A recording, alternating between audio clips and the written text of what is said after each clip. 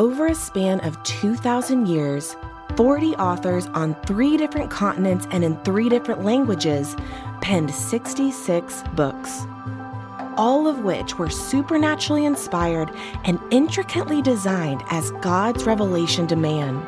The spoken word of God, living and active, sharper than a 2-edged sword, recorded and bound just for us. Join us on a journey from Genesis to Revelation, all 66 books. The Big Book, cover to cover. This is Michael Easley in Context. As you know, on our Big Book Cover to Cover series, I'm trying to teach through each book of the Bible one Sunday at a time. And so as part of this task, we are getting subject matter experts, men and women who are smarter than me, who have a greater expertise in certain areas.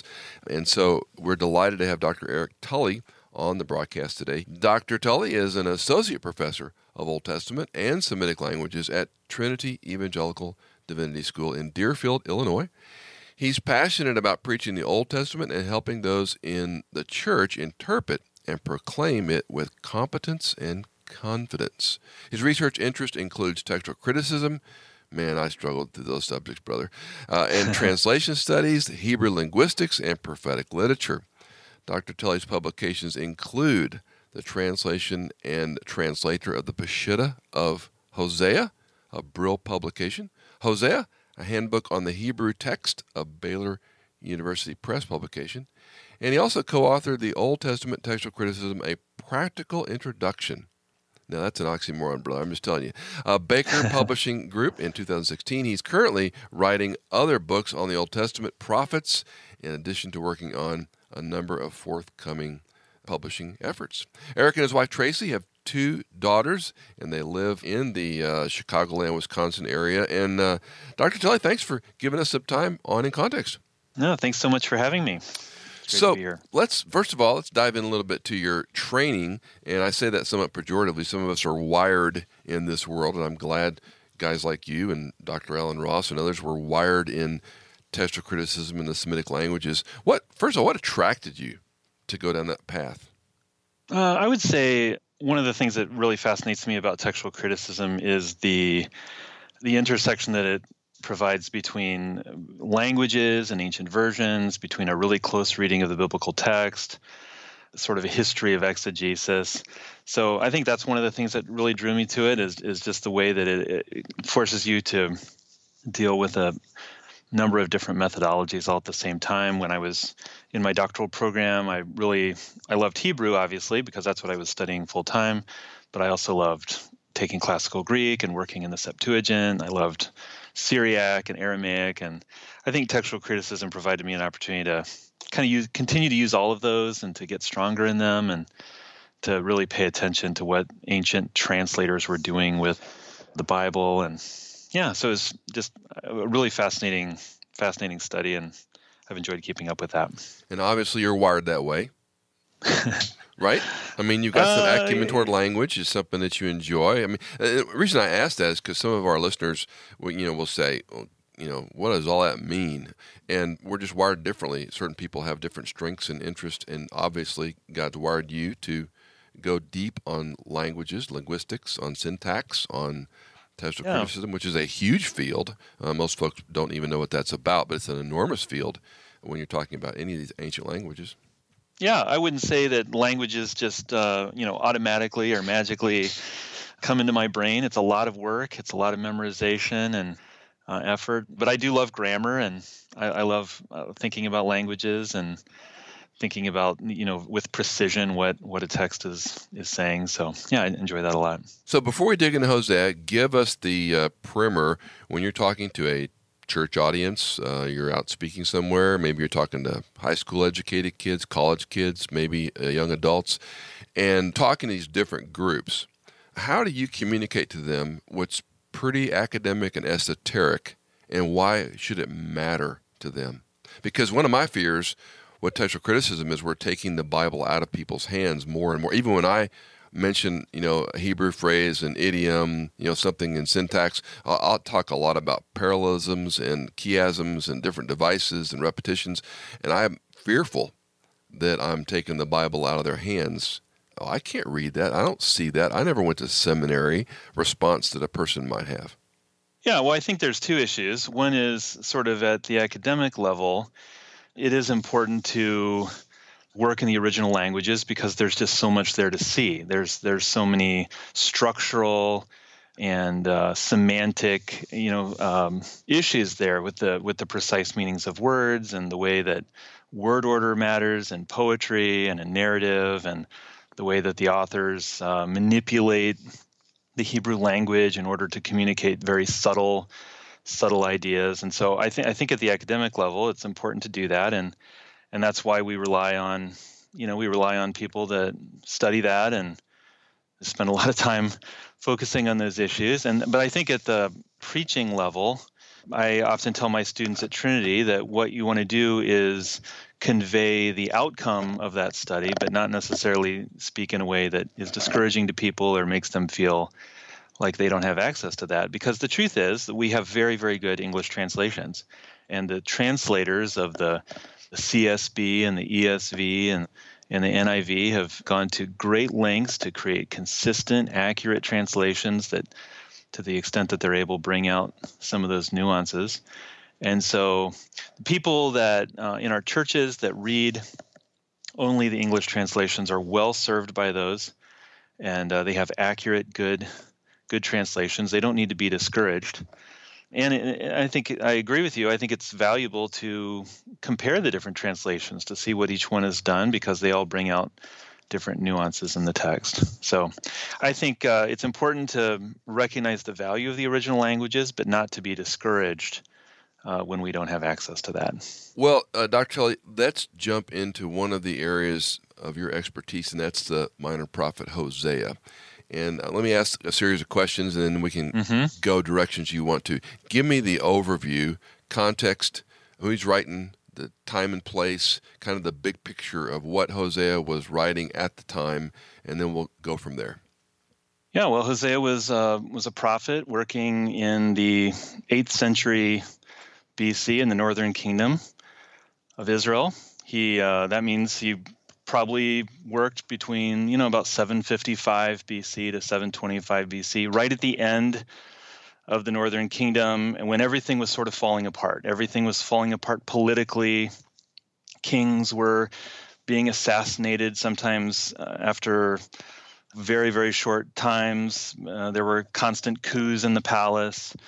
The nation was falling apart religiously and spiritually. They were completely all in on worshiping the Canaanite fertility deities that had come down from the surrounding nations. And so Hosea stands as a covenant prosecutor during this time, announcing the failure of Israel to abide by the special covenant that the Lord had made with Israel. It's important that he's working in the northern kingdom because he is constantly tying that failure into the particular situation of the northern kingdom. And although he does reference the southern kingdom of Judah and Jerusalem throughout the book, but he's particularly concerned with the fertility religion. He's concerned with the kings and the ruling authorities' constant desire to create political alliances and depend on their military. And all of these are forms of idolatry. All of these are ways that the northern kingdom had access to the Lord. He had invited them to turn to him when they were in times of trouble, but instead they just looked for every other means at their disposal to try and just fix their own problems. And as a result, that was a breaking of the covenant, and it was a failure. And so Hosea announces the accusation throughout the book of what they've done wrong in very specific ways. He announces that in the near term, in the near future, they're going to be judged for this by God. He's going to destroy the nation and take away the things that they wanted so badly, that they were turning to other countries and other gods to try to get.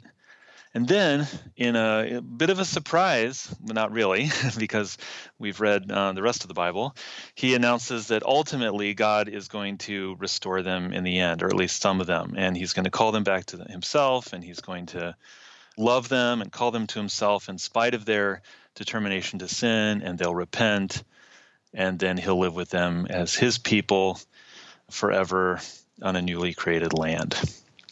You mentioned the immorality and, of course, the Baal and Canaanite and the fertility things and all the overtures of this. In your study in Hosea with the Jezreel, Lo Ruhamah, Lo Ami, and how that's played out in chapter 2 back and forth, do you think he's doing something there with the immorality aspect of this as your wife is playing? Is it sort of is that like a subtext, and that's the reason God sets up this story the way he does to begin? Yeah, well, the prophets in the Old Testament frequently use what are called sign acts. These are word pictures, or they're sometimes they sometimes act things out in various ways. Jeremiah does this a lot. He puts on a linen belt, and he says that this belt is a representation of Israel's glory, and then he hides it in a wet rock for a time by the river, and then he pulls it out, and it's all rotten. And he puts the belt on and he says, "This is you. Your glory is faded." Or Ezekiel acts out what it looks like to go into exile. He dresses up in traveling clothes and he leaves the city while everyone's watching. So it's a really important rhetorical technique that the prophets use in these sign acts by really vividly illustrating what they're saying. And part of the reason they do that is because their messages are not popular. People don't want to hear what they have to say. And so it's a way of sort of sneaking past the defenses of their listeners and confronting them with the truth of this in really, really imaginative ways. Well, I think that's what's happening with Hosea marrying this promiscuous woman. I think that it's functioning as a sign act. God commands him to do it as an illustration of Israel's unfaithfulness and sort of spiritual promiscuity. It's not just a typical sign act where you use an illustration in a sermon or something. This is life altering for him because it involves marriage and children and the names of his children. So it's really invasive. It's probably one of the most invasive of the sign acts that we have in the prophets. But my understanding of the first 3 chapters of the book is that sign act is in play in chapter 1, when God tells him to marry Gomer, and she's an adulteress, and they have 3 children, and he names the children. And then the sign act comes back in chapter 3. And there you see Gomer and Israel in parallel. You have Gomer, the unfaithful wife, and you have Israel, the unfaithful nation.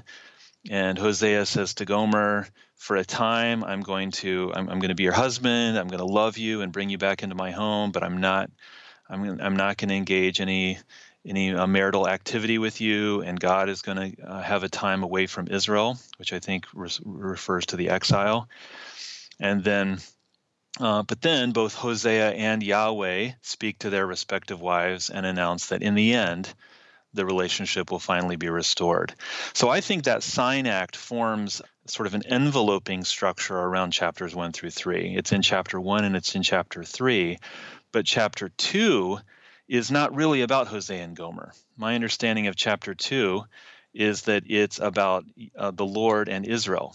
And he's using that family imagery, that adultery imagery, child, mother imagery, and he's using all of that in order to speak directly about the Lord's relationship with Israel, about how she adulterated herself with these fertility deities because she wants what they have to offer. She wants the wine and the grain, and she wants the crops, and she wants the wealth, and she wants the fertility of having lots of children.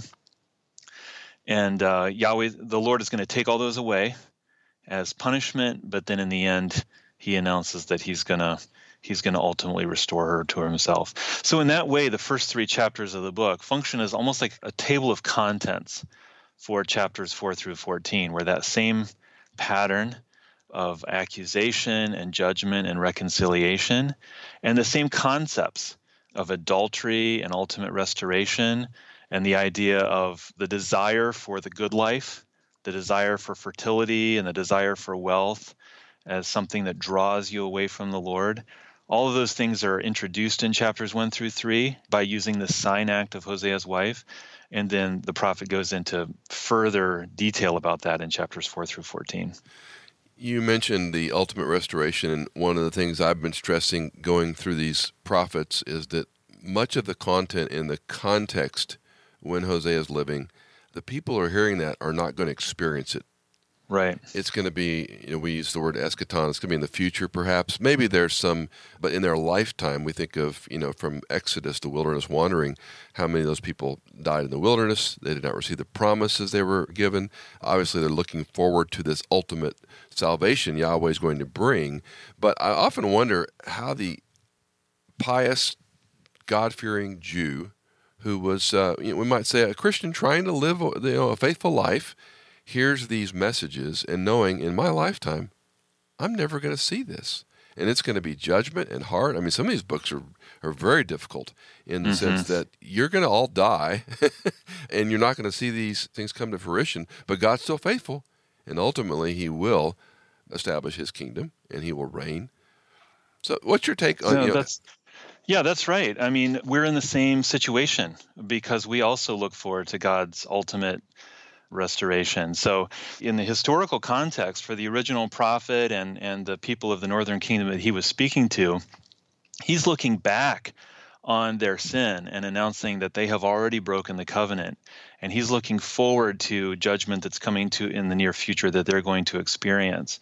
But then he looks into the distant future. You're right, into the eschatological future, this time when God's going to break into human history and set all things right, and that's going to be the end of time. And so he looks way down the road, at least from his perspective, to that time.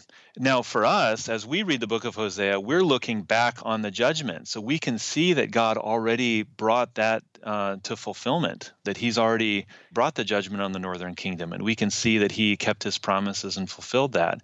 But we, with Hosea and his listeners, we also look forward to a time in the future when God sets all things right. Now, I think the interesting twist there is that for Hosea, everything was in the future when it came to God's restoration. And we live in a time where the eschatological future has already begun because Christ has already come. He's already died on the cross and risen again and initiated that end time. And so we see that God has already begun the process of renewing all things and reconciling all things to himself. But we look forward to the final restoration in the future. Your glockenspiel is working there, I can hear it. It's my cuckoo clock. Yeah. All right. Let me ask you a question about idolatry. And this is something that I touch on when I teach, but I would love your explanation, because when we think of idolatry, we sort of oversimplify it. Someone's burning a lamb in front of a golden image or, whatever. And we get this misconstrued picture. But as I understand it, idolatry is when they love something besides Yahweh Elohim, when they're doing something besides being faithful to him. Obviously, you've dug deeper in this book than me. So give us some insights on the idolatry that's mentioned and judged really throughout all the prophets, but in particular, Hosea. Well, one of the unique contributions, I think, of Hosea is the way that he links together the fertility deities, which are, Baal and Asherah and different kinds of rituals that would, hopefully cause the crops to grow and for them to have lots of children. He links those with, as I mentioned before, the attempts at political alliances. And so structurally within the book, he talks about those in the same way. And so one of the things that I've realized as I've been working through Hosea, I think a lot of times when we talk about idolatry, we talk about the thing that we want. We talk about money as an idol, or we talk about friendship as an idol, or maybe that perfect job or something. That's the thing that we want. And I think one of the things that Hosea communicates that has been a bit of a surprise for me is that the idolatry is not necessarily the thing that you want. It's the means by which you think that you can get it. The idolatry is what you're putting your trust in to get the things that you want. And so although the Lord had promised Israel all of these things in Deuteronomy 28 and Leviticus 26 and the blessings and curses of the covenant, He had promised Israel, look, if you are faithful to me, I will give you crops, I will give you wealth, I will give you security, you'll have lots of children, you'll be honored, it'll rain when it's supposed to. It just goes on and on and on about the good things that he'll give them if they're faithful to him in the covenant. But instead, Israel said, well, we want to ensure, we want to maintain some sort of power in some sort of control over our own lives. So we want to ensure in some way, not just in faithfulness to the Lord, but through whatever means necessary, that it rains when it's supposed to, that our crops grow, that the land is fertile, that we get wealth, that we have security from our enemies. And so they start turning to some of these other things. That, I think, is the nature of idolatry. And I think the twist for me is realizing that in the book, God is not saying to them, I don't want you to be secure. I don't want you to have crops. I don't want you to be fed and provide for and flourish. And I don't want you to experience the different types of fertility. What I want is for you to trust in me for those things, as opposed to looking elsewhere. So I think that's a helpful clarification for me anyway on the nature of idolatry. When you think of, I like to think of money, sex, and power being these big umbrellas that cover most of our sin, and lust of the flesh, lust of the eye, the boastful pride of life. And I find it striking that one of the phrases I use is that all sin is an illegitimate attempt to have a legitimate need met. And that's a little simple. It's a little simplistic, but I think it works because immorality, there's a place for sexual intimacy in the marriage bed that God's designed. Anything else is going to be insatiable. There's a place for the proper stewardship of money that is very content-oriented, and God may bless and prosper you even beyond what you thought. But if you're going after that as your objective, you're going to be frustrated, and you're going to lose sleep when the stock market goes down, etc. And so to me, that's why I was curious about your take on it, because I think we think we're beyond idolatry. But for the Christian today, my concern is that we all have these props we build. If I get enough money, if I get my kids, to love Jesus and go to good schools and marry a Christian, husband or wife, etc. And we kind of have these props. If I get them all lined up, I can be happy. That's right. We're really not trusting Christ in the process to say, I really need your help to make this work, because otherwise it's just futility. It's just working in the flesh, right? That's right. And I think it's easy to look at ancient idolatry at altars and incense shovels and exactly and sacrificing and dismiss it. And dismiss it and say that's not a problem for me. It's exactly the same human temptation. It's just we're just putting our confidence in different things. We're putting our confidence in science. We're putting our confidence in technology. We're putting our confidence in economic systems, in political parties. It's exactly the same temptation. And God calls us to be totally faithful to him, to trust in him completely. And whenever that conflicts with the world, to put that aside. Let me take you to a couple of verses, and if you can give us some commentary on it. In chapter 4, verse 6, my people are destroyed for lack of knowledge. Because you have rejected knowledge, I will also reject you from being my priest. Since you have forgotten the law of God, I also will forget your children. Unpack that for us a little. Well, knowledge is a very important issue in the book. One of the reasons that Israel has failed so spectacularly in the covenant is that they have the wrong perspective about who God is, about what he can do, about what he demands of them. And so this issue of knowledge is a theme that is threaded throughout the book. And here he says that because of their lack of knowledge, because of their poor perspective and the fact that they're looking to other things for what they want, they have broken the covenant. And the irony is they have tried so hard to gain these things for themselves, to gain security and wealth for themselves, and then that has not led to flourishing. Instead, it has led to destruction. And they've gotten exactly the opposite of what they were really hoping for. I think when he says, I reject you from being a priest to me, I take that to mean, I know there's a variety of views on that. I take him here to be actually speaking to a particular priest in the northern kingdom. And so when he says, because you have forgotten the law of your God, I will forget your children. I think he's talking here about the priesthood and using children as a figure of speech. We're talking about the priesthood. The priests were supposed to be pointing the people toward God. They were supposed to be teaching the law. They were supposed to be encouraging faithfulness and mediating that relationship between the Lord and his people.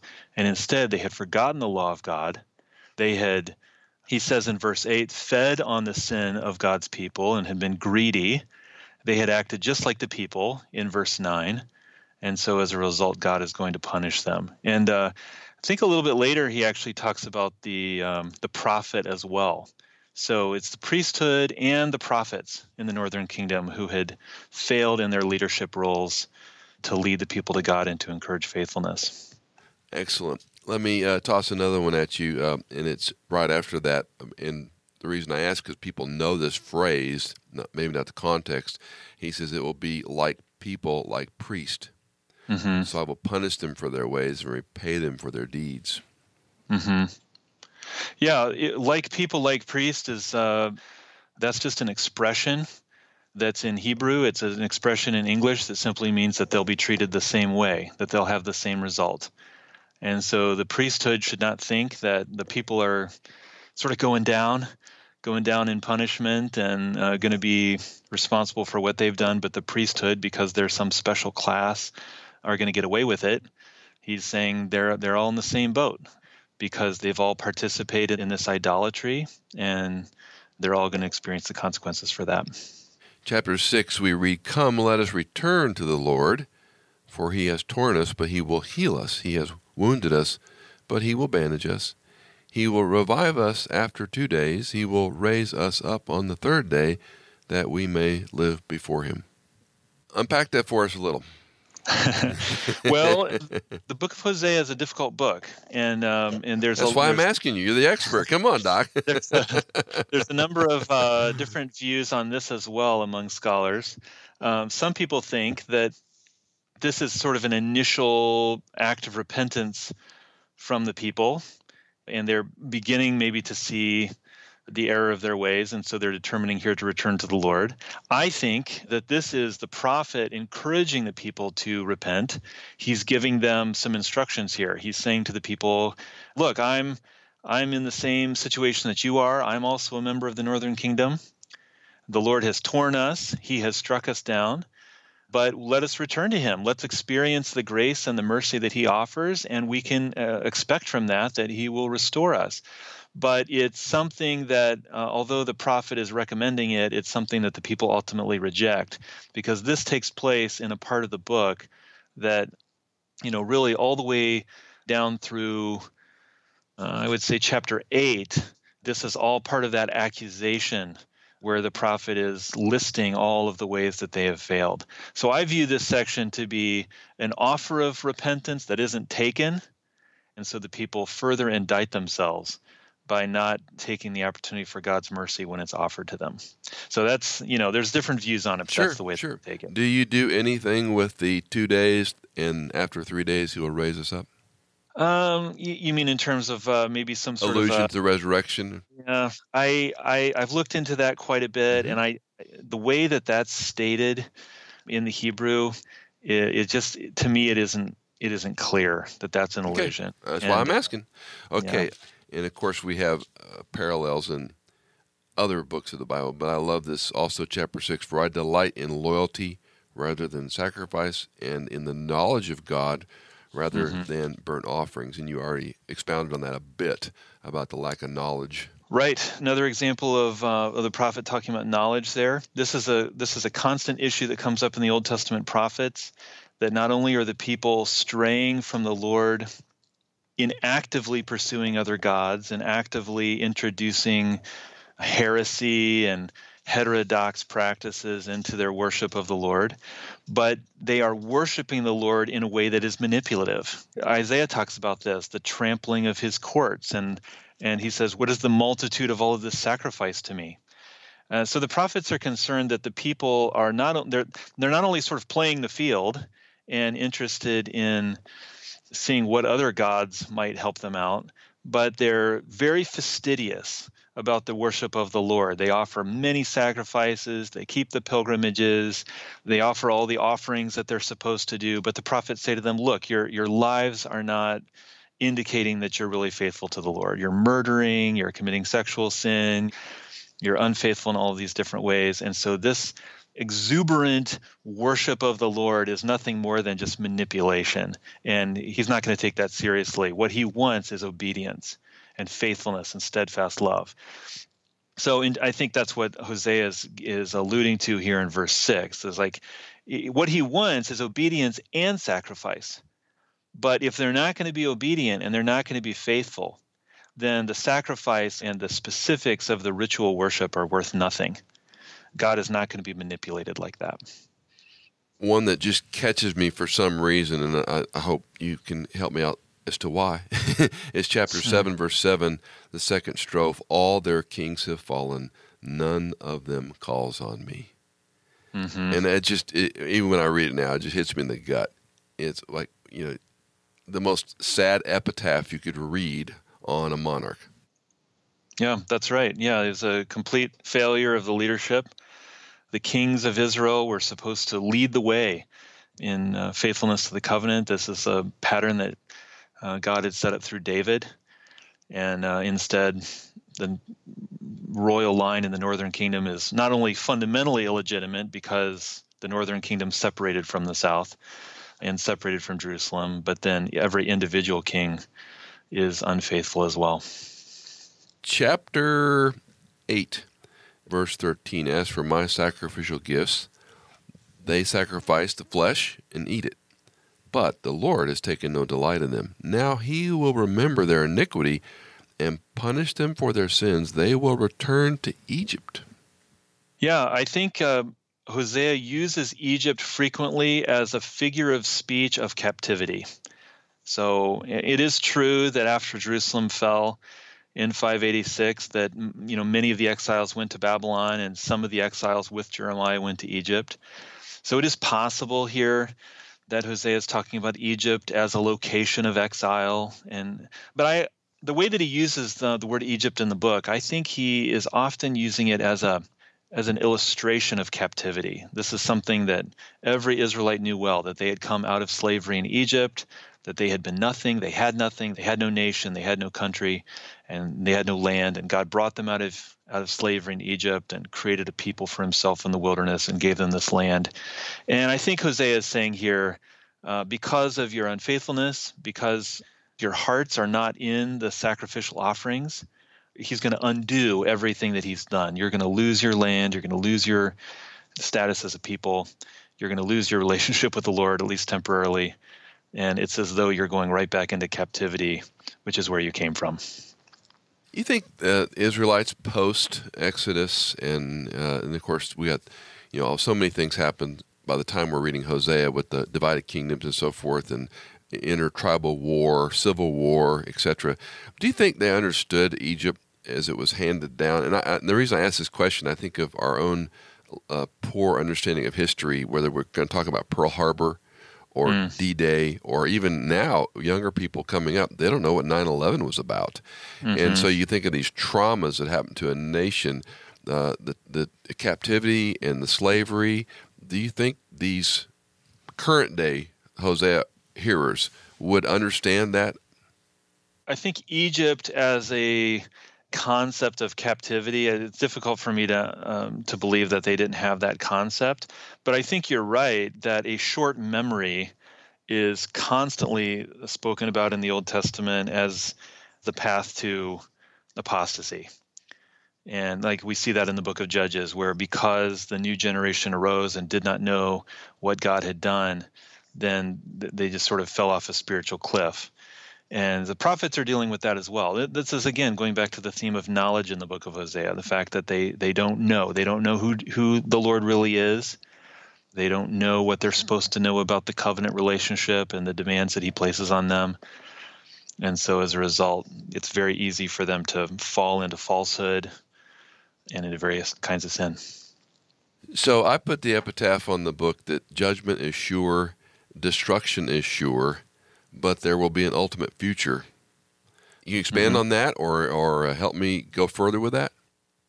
No, I think that's good. I think that's definitely the repeating pattern that we see over and over in the book. The book makes, as I said, an important theological contribution about the nature of idolatry and the kinds of things that we still struggle with.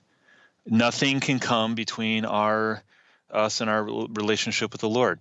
We can't put our trust. We must not put our trust in anything else to try to achieve sort of the good life. But on the other hand, that's what God wants for us. So, I mean, I don't want to fall into the trap of being sort of the health and wealth gospel or the prosperity gospel. But the fact is that was God's ultimate plan for humanity in the garden, to live in relationship with Him in a beautiful, flourishing garden where they had no wants and they had total security.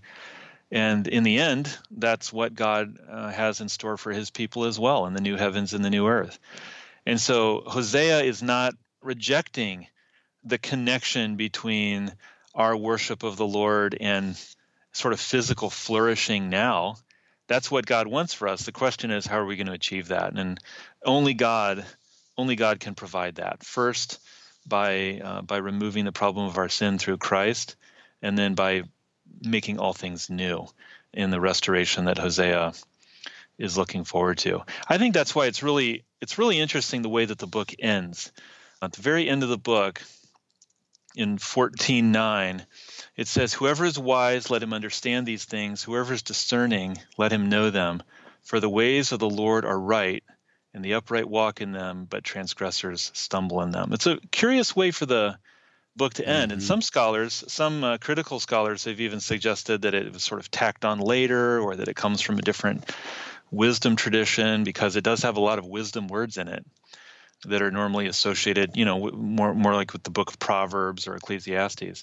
But in my view, this is a perfect conclusion to the book, because after reading the book about Israel searching everywhere for the good life, searching from other gods and searching from military power and political alliances and coups in the palace where they're killing the king to try and set up another king, in the end, the only way to truly have a successful life and to walk uprightly and to have the future that God intends for us is to wisely know who God is and what He expects, and to submit ourselves to Him.